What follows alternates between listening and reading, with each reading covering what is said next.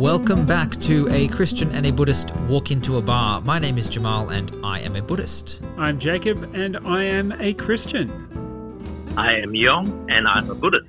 And hang on, who's the third guy? Where did he come from? No, that's right, dear listeners. We have our very, very first guest on the show. It's Yong Kooi Kuo, who is a Buddhist, as you said, Yong. And yeah, thanks for being here with us. Thank you for inviting me. Yes. So Yong has been a Buddhist for how many years now, was it? I started to be interested in Buddhism back in 96. Before that, when I was at university, I was totally abhorrent at how people treat the monks. They were bowing to them and things like that. I was a political activist in the university then, and the Buddhist Society at the University of New South Wales got a monk over, and the people were bowing to the monk. I say, wow, this is so old style. It's like, so you're an anti-Buddhist. You're an anti-Buddhist for a while and then became I was a Buddhist. anti-Buddhist in the beginning. I was more of an environmentalist and a third world political economy kind of activist in those days. And I thought this is not on, this is only the male chauvinist thing and things like that. Yeah. So, well, and look at where you've come. You're now on a podcast as the honorary second Buddhist, and look at that. I'm outnumbered. Yeah.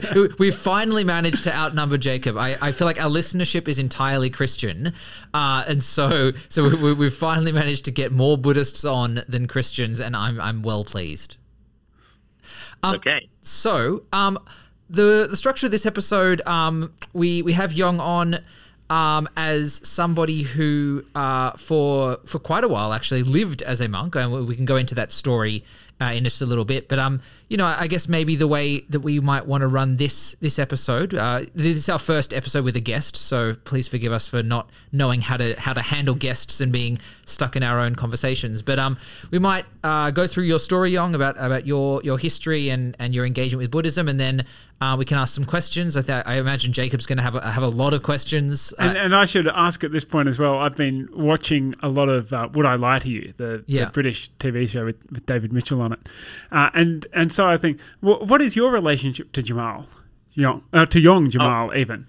I put that the wrong way. I'm asking either of you can answer, whatever. Jamal can answer that. You've butchered that, but yes. For full disclosure, Yong is my father. And so you may have heard me reference my father as a Buddhist or various things, and if you notice any similarities in that story, that's because Yong is my father, and has probably had a larger influence on my Buddhist life than most other people, maybe except for Ajahn Brahm. That's pretty esteemed company. It is. To be keeping. Well, and Ajahn Brahm, I'm sure, will make an appearance in the story. But why don't we kick this off, Yong, with, I guess, so you started you said 96 as a Buddhist. You were an anti-Buddhist university activist. Take us from there. What happened? Well, back in 96, I kind of lost access to my two boys, Jamal and Johnny. And when I was having that, in that predicament, I starting to feel very angry and frustrated, even though I have, at that point in time, I'm already practicing shiatsu massage, which has got a lot of traditional Chinese medicine perspectives to the world. Mm-hmm. And together with my background as a political environmental activist, and I also done some martial arts. And at that stage, when I didn't get a chance to see my two boys, I was using the punching bag to relieve my anger. So at some stage, I also gone to gambling because being a Chinese, there's a lot of gambling in the blood. And I was just working and gambling, martial arts, and doing all this stuff, which I think is a waste of energy. After a while, I happened to bump into a Buddhist monk, Venerable Sujiva. He came from Malaysia. And as I said before that, when I saw the monk in the monastery, in the university, I was really abhorred at how people bow to the monk and being chauvinistic and all stuff, male chauvinist behavior. That was my perspective as an activist. And when I met him, he explained it in a different context in terms of life is suffering, and the suffering that I have gone through now is an awakening for me to realize that I have to do something more to resolve my suffering instead of blaming the outside world. So I happened to meet him at the Buddhist library down in Camperdown, Sydney, back in '96. And I immediately got attracted to this idea of learning to resolve your suffering internally through meditation and things like that, because I already done shiatsu massage, yoga, qigong, and martial arts, and that still didn't resolve my internal anger and frustration. So in that context, I starting to totally embrace this idea. Okay, I know that meditation has got something more in there, and I believe that it should sort out my emotional issues at that point where I didn't get a chance to see my children. So that was the starting point. I was very lucky to bump into this venerable who was visiting from Malaysia. Yeah, and so after that, you travelled overseas for a while to engage? Yep. After that, I packed up and I said, look, there's no point for me to be around here. I was given an opportunity to study acupuncture and UTS. I got an interview and then I said, look, there's no point. I'm angry and frustrated with this whole world. Because I'm really angry and frustrated in my activist days as an environmentalist. So I packed up and I said, look, I'm going to go and try to meditate in Kota Tinggi in Malaysia with Venerable Sujiva. And at that time, he was teaching the Mahasi method. Mahasi method is very much Burmese based. There are many different meditation methods that people are teaching. And most of you would heard of Goenka method, which is the McDonald's of meditation. That's the mindfulness. The 10-day silent retreats that lots of people go on. Yeah, yes. Yes, in Blackheath and this place. I wouldn't put it down as McDonald's, but I'm just saying as in it's all over the world in many capital cities where you have the 10-day Vipassana meditation. So the different groups has got different meditation techniques. Yeah, they all lump into, like you have the Tibetan, the Vajrayana, and you have the Theravada, which is very much Burmese and Thai and Sri Lankan tradition, and then you have the Zen Chinese Chan tradition. And when you within the Burmese tradition, there are also different meditation methods that you adhere to. So the Mahasi method I started with Venerable Sujiva in Kota Tinggi for about 2 or 3 months. And I kind of quite decided in those days that I should pursue my meditation to resolve my emotional issues. So, but then when I was back there, I went back to Kuala Lumpur and meet some friends, and I turned up working for Swaram, which is a human rights organization, for about half a year, or 5 months to half a year. But I realized that tossing between the full-on political activist in Malaysia at that time is quite dangerous, being a political activist.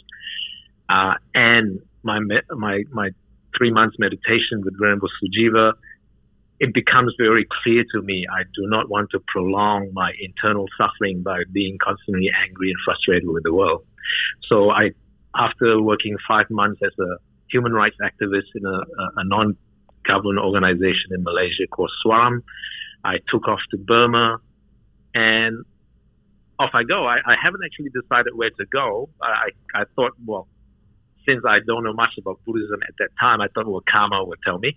So I was traveling in Burma from the moment I landed in Rangoon, Yangon. I was traveling up to Tongji, which is towards the border of China. And I keep on bumping people telling me, oh, you should go to this monastery called Pa'at in the Malamin, which is the southern part of Burma. I even end up in Tongji, which is the north eastern side of Burma, which is close to China. A French monk. Funny enough, the French monk was having a rest there. He was actually from that monastery in Pa'at. So I thought, well, this is clear now. Everywhere I go, I've got so many messages saying that I should try this Pa'at method instead of the Mahasi method. And the Mahasi method, basically they're observing the breath by the rise and fall of the tummy and the stomach, where Pa'at method, they look into the breath through the nostril. But at the end of the day, when I starting to spend a long time in the meditation tradition, I start to realize that it is also inclusive of your lifestyle that would make the difference in changes in your perspective or your worldview. So it's not just the meditation, but it was the lifestyle that right. was the realization you came to. Yeah, the lifestyle, which I think I heard some of it you have talked before on the Eightfold Path. Mm-hmm. The precepts, which is the same as the commandment, almost the same. And to me, there was this experience where I was meditating in Burma. I had this what you call light bulb moment. I was brought up in Malaysia, in a Muslim country. I used to really hate the Muslim prayer, call for prayer, loudspeaker, and all stuff. And we used to like to watch movies, and then the movie was stopped at the time of call for prayer. There's not much advertising, but the call for prayer, they'll stop, and we were so frustrated with it. So there is a culture who are non-Muslim doesn't like that. So when I was meditating for a long time, probably 6 to 7 months in Burma, there's also some Muslim population there. And one morning when I was meditating deeply, the call for prayer of Muslim loudspeaker came out, and I felt really ecstatic, really, really ecstatic. And that moment I realized that all religions are the same. We're trying to seek some kind of spiritual happiness, internal happiness in us. And we can talk a little bit more about those similarities. I mean, I don't read a lot of Christianity or Islamic texts. I'm actually not much of a reader. I have been practicing meditation for a while. Even when I practice in Burma, in Thailand, there's not much of a reading of the text. It's more like practicing meditation, and that was it. Yeah. So it reminds me just a little bit of one of the things that I think is in the Sikh scriptures, that there is no Muslim, there is no Hindu, like that. Your experience reminds me of that, Yong. Yeah. Well, when that loudspeaker of the call for prayer came out, I was really, really heightened, ecstatic kind of feeling, because to me, I interpret it that way. When I have a busy lifestyle as a teenager and a young boy in Malaysia, there's a lot of encultured internal frustration against the Muslim. So it has been brainwashed within the culture. And when I meditated for many months, those brainwash are slowly sieved off. The peace has surfaced much more than the internal chatter, because what our daily life do as a human being is we have this constant internal chatter that's been brainwashed through our parents and the society that tell us this is right, that's wrong, and that's good and bad. So this right or wrong, good and bad has been very much programmed, you can call it in a modern computer language, pre-programmed through our upbringing. And to me, for the many months in Burma, it was very strict meditation, 5 sessions a day, 1.5 hour sessions every sitting, and walking meditation in between, and breakfast and lunch, and that would be it. So for 6 to 7 months when I'm having that lots of bliss, even my master say, your ex-wife is your teacher. So I starting to forgive whatever my ex-wife did. I understand that we all have suffering. So we, instead of punching bags and things like that, I turn around saying, yeah, she's giving me this time, an opportunity to discover this other side of humanity that we seldom look into, the peaceful side, where once the peace has settled down, they always have the simile of when you meditate deeply, the ripples in the pond have settled, you can see the reflection of the moon. So when you meditated for a while, all the brainwashing that I've been brought up hating and not liking Islam and things like that suddenly has kind of like shredded off, and then that call for prayer itself is a help or is a push for me to get into a deeper meditation. So it is a very strange feeling when I had that experience. I started to realize that Yeah, it's true. Even the Gregorian chant or the call for Islam, a Muslim call for prayer, or the hymns and things like that. Those are breath work that kind of like indicates that we're alive. And the more breath work we do, the more we listen to this tone and sound, we get calmer and more peaceful. And then when we have a lot of peace, is where we wash away all the pre-brainwashing that we've been brought up with. Then we can see things as it is. So the Muslim prayer is beautiful, aesthetically beautiful. And from that day onwards, I realized that there's so much similarity there. So whenever I saw something like the Muslim prayer bowing down, it's almost like a sun salutation. And bowing down in Christianity is more like humbling yourself. There's a lot of bowing in Buddhism, bowing to the master, bowing down to the Buddha statue. A lot of people might think that you are worship, idol worship and things like that. It is more like an act of humbling yourself. Mm-hmm. Because to me, when I was meditating, there's so much bowing that you really starting to realize that you are not the center of the universe. Like in a Western philosophical context, Descartes, I think, therefore I am. So I am the center of the universe. Now with all this information technology, you're in charge of everything. You click this button, you get this. So there is a sense of being caught up in this, I'm in charge, I'm in control. But if you seriously do a long-term meditation retreat, you're starting to realize that your mind is out of your control. It's not under your control. So it sounds like, Yong, that this the monastery where you landed. Did you say it was out near Tibet? Did I catch that? It's southern Burma. Southern Burma. A town called Malaming. They still have horse cart when I was there. But that this experience kind of let you step out of that story and the noise that you're describing, to kind of not to find yourself, like that sounds almost cliche, but to not be constantly bombarded with everything that you had been when you were an angry activist, as you described it. That it was space where that could stop and you could almost step out of that story into something else. That's right. From that chapter that I have before I was a monk until I meditated 6 to 7 months down the track, the calming of the mind has totally turned my perspective into looking into the positive of everything, even the inability to see my children because of the excess issue with my ex-wife. I also see that as a blessing in disguise. If that didn't happen, I wouldn't be meditating and find this different perspective in different worldview. Mm. So everything itself, it's a learning. When you have a calmer state of mind, you look at everything as embracing instead of conflicting. You get what I mean? At peace with things. So you did eventually come back to Australia and stop being a full-time monk.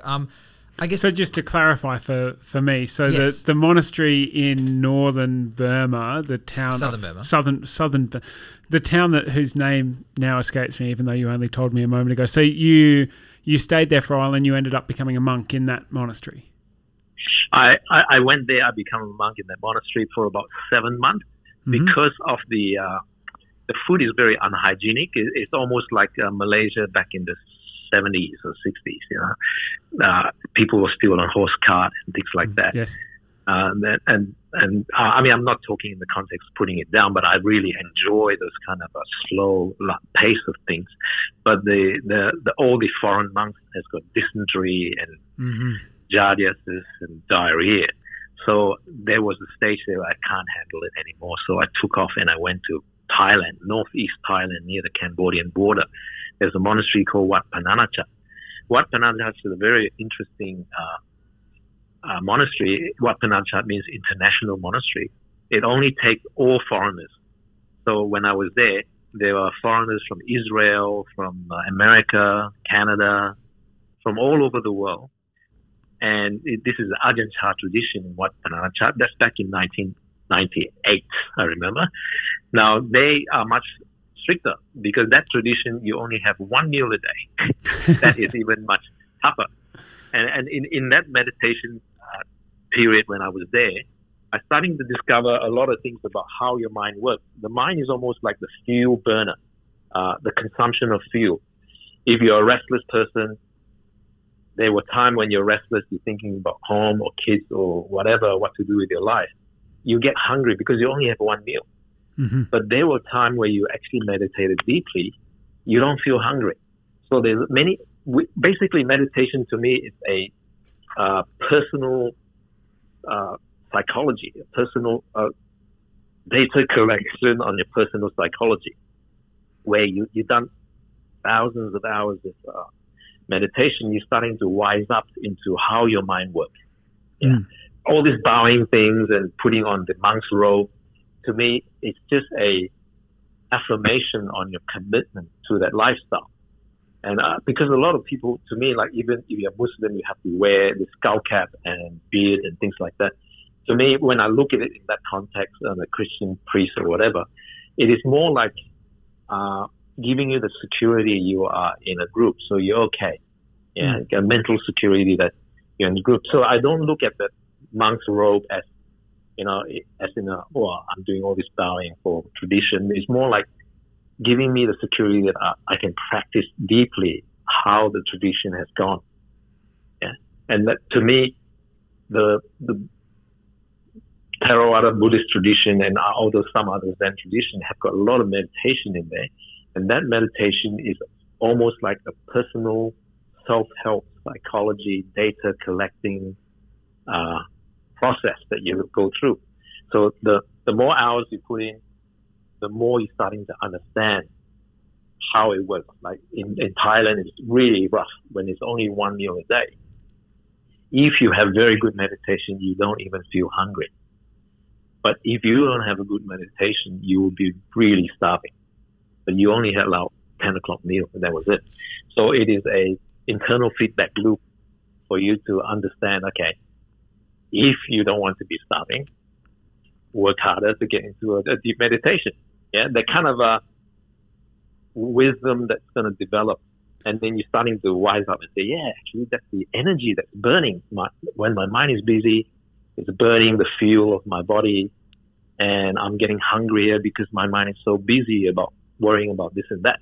On the other hand, there will be some sessions, of course, in all meditation, in all sitting meditation, let's say you go to a 1,000 hours sitting meditation, there will be 60-70% of them you don't feel like you're getting anywhere. It's just busy and stressful and pain here and there. And there will be probably 20% of the session you get really, really ecstatic and deeply at ease. Yeah, all the pains are gone and things like that. And this data collection is giving you the wisdom to understand about how the mind works and how the body works. Were there people at the international monastery in Thailand, Yong, who kind of couldn't hack the one meal a day part and would be there for a week or two and go, no, this is too much, I'm out? Yeah, of course. I even left after a few months because you will listen to your chatter and say, this is not on. I know a lot about traditional Chinese medicine. One meal a day is definitely going to stuff up your spleen and your stomach and it's not going to be good for the long term. And you still hold on to the view. But then there are good sessions of meditation tell you that it's not true, that view is not correct. So there's a lot of feedback loop for you to explore. So there are a lot of people that come and go. And of course, being a monk or a nun is not a compulsory act. You can leave and you can disrobe anytime you want. Very different to Christian monks and nuns. Catholic. You are stuck, Jacob, aren't you? I'm a Protestant. I'm fine. You're fine? I'm fine. Okay. Yeah. But it's very different to what most of us in the West think about when we think about monks and nuns. It's for life. No, it's not.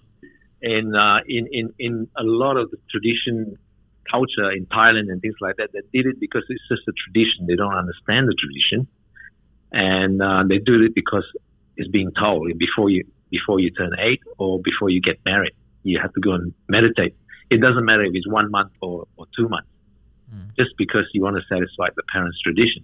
Mm-hmm. But to dwell deeply into it, you're starting to realize that it is just a period of reflection, a period of learning discipline and things like that.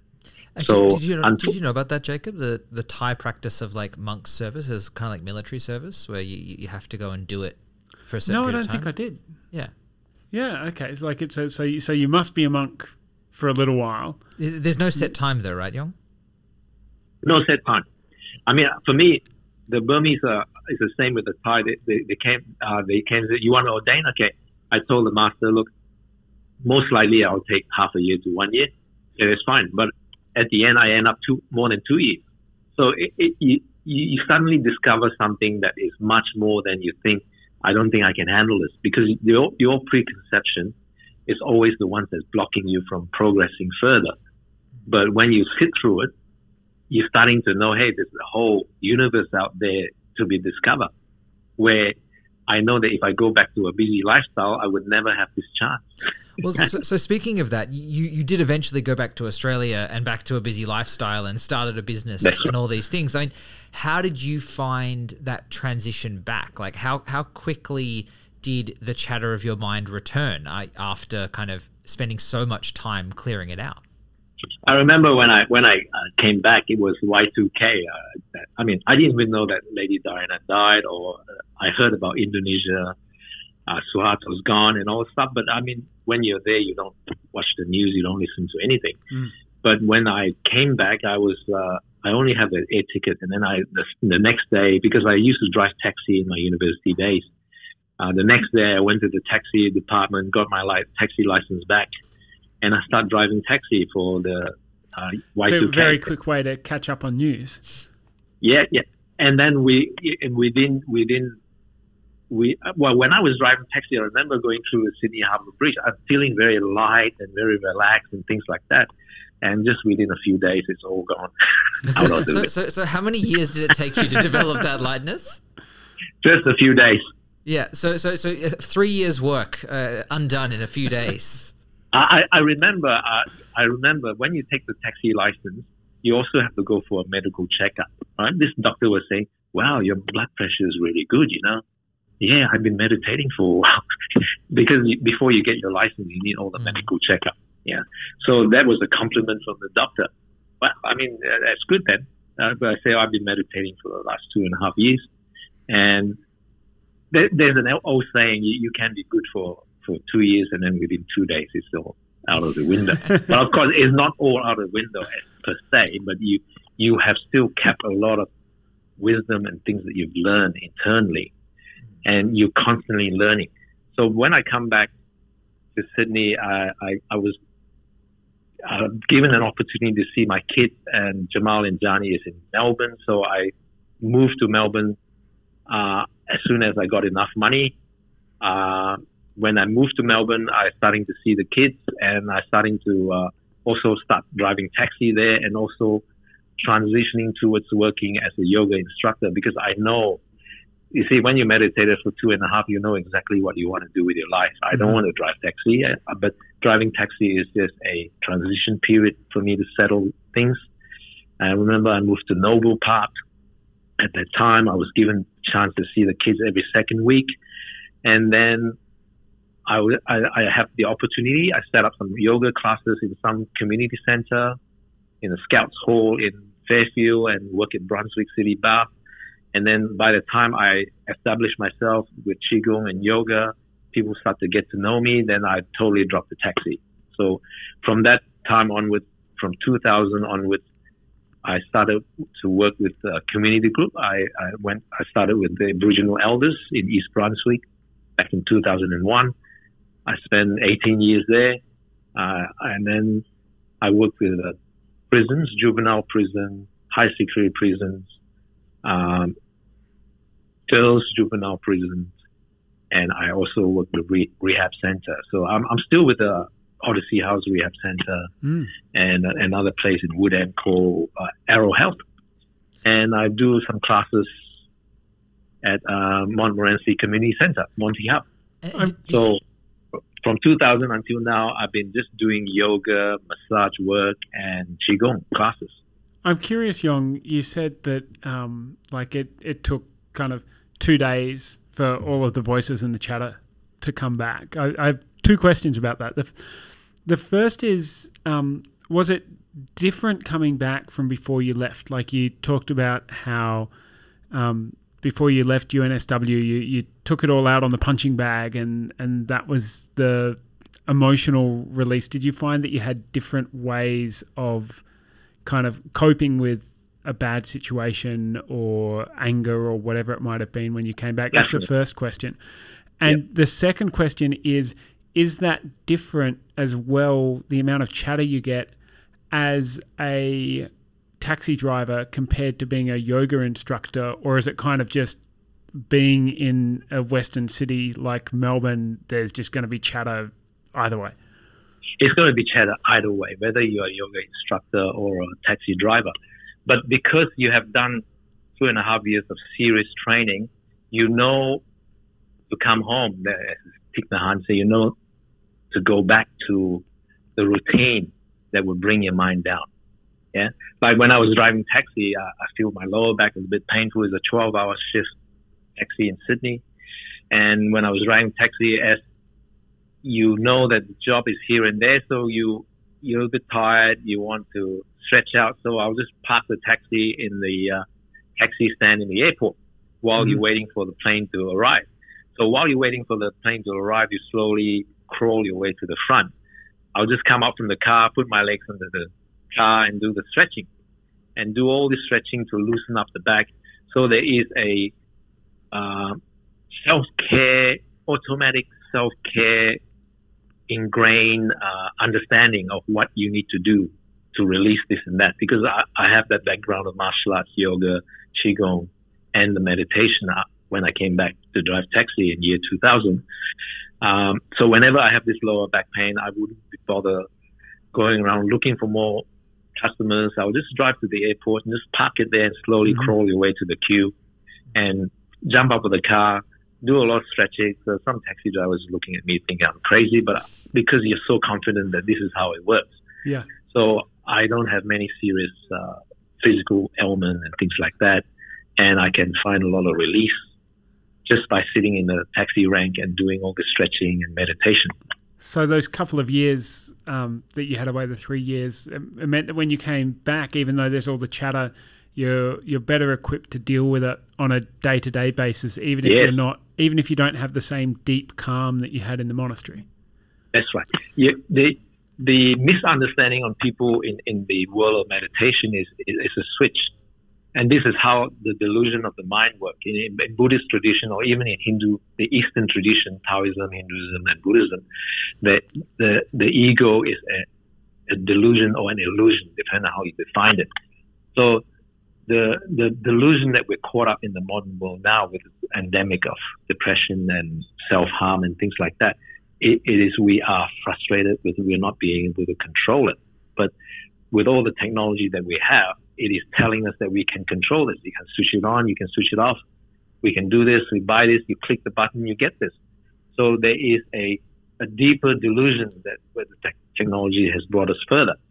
So when you look at the other end of the culture where they tell you that your ego is a delusion or an illusion, your life journey is really about unraveling that.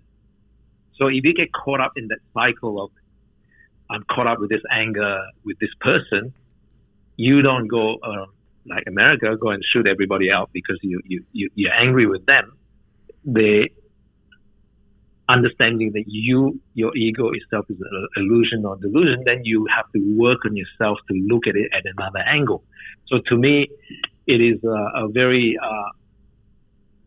passive way of resolving your issues with the outside world. So at the end of the day, it comes from you, how you reflect your reaction to the world. It comes from how you're being brainwashed by the society and by your inner chatter and by the whatever Facebook page or YouTube channel that you follow. And that would drum that belief system that you have. And if you want to unravel that, you can't switch it off. If you have been feeding with this amount of information, you really need to unlock it by doing some either the yoga, stretching, or meditation to calm your mind down, so that you see another angle to what your delusion is. You mentioned a cycle, Yong, and it reminds me of this time a Christian and a Buddhist walked into a bar, and there were actually two Buddhists walking into this bar, and they walked in and they was a guy sitting at the bar, and he was like, doing papers to create a business and file a business name and that kind of thing. And they walked in and they asked him, and they said, what business are you filing? He's like, I have the best business idea ever. It's a gravestone business, but only for Buddhists. And they're like, how do you have a gravestone business only for Buddhists? It's like, well, I make so much money. I just get the gravestones. I don't need to carve anything on them. I just put them there, and then I put a little sign on there saying "back soon," and that's all it is. Well, look, unfortunately, that is all we have time for this episode, Yong. But look, if you would be so kind, we'd love to have you stick around for another episode, and we can keep the conversation going. I'm looking at Jacob, and Jacob has like 50 million more questions that he wants to ask. So many more questions that we could even do in another half an hour episode. Yeah. So we will come back to you with part 2 of the episode with Yong. But thanks so much for being on this one. You have a business. What's the name of your business in Melbourne?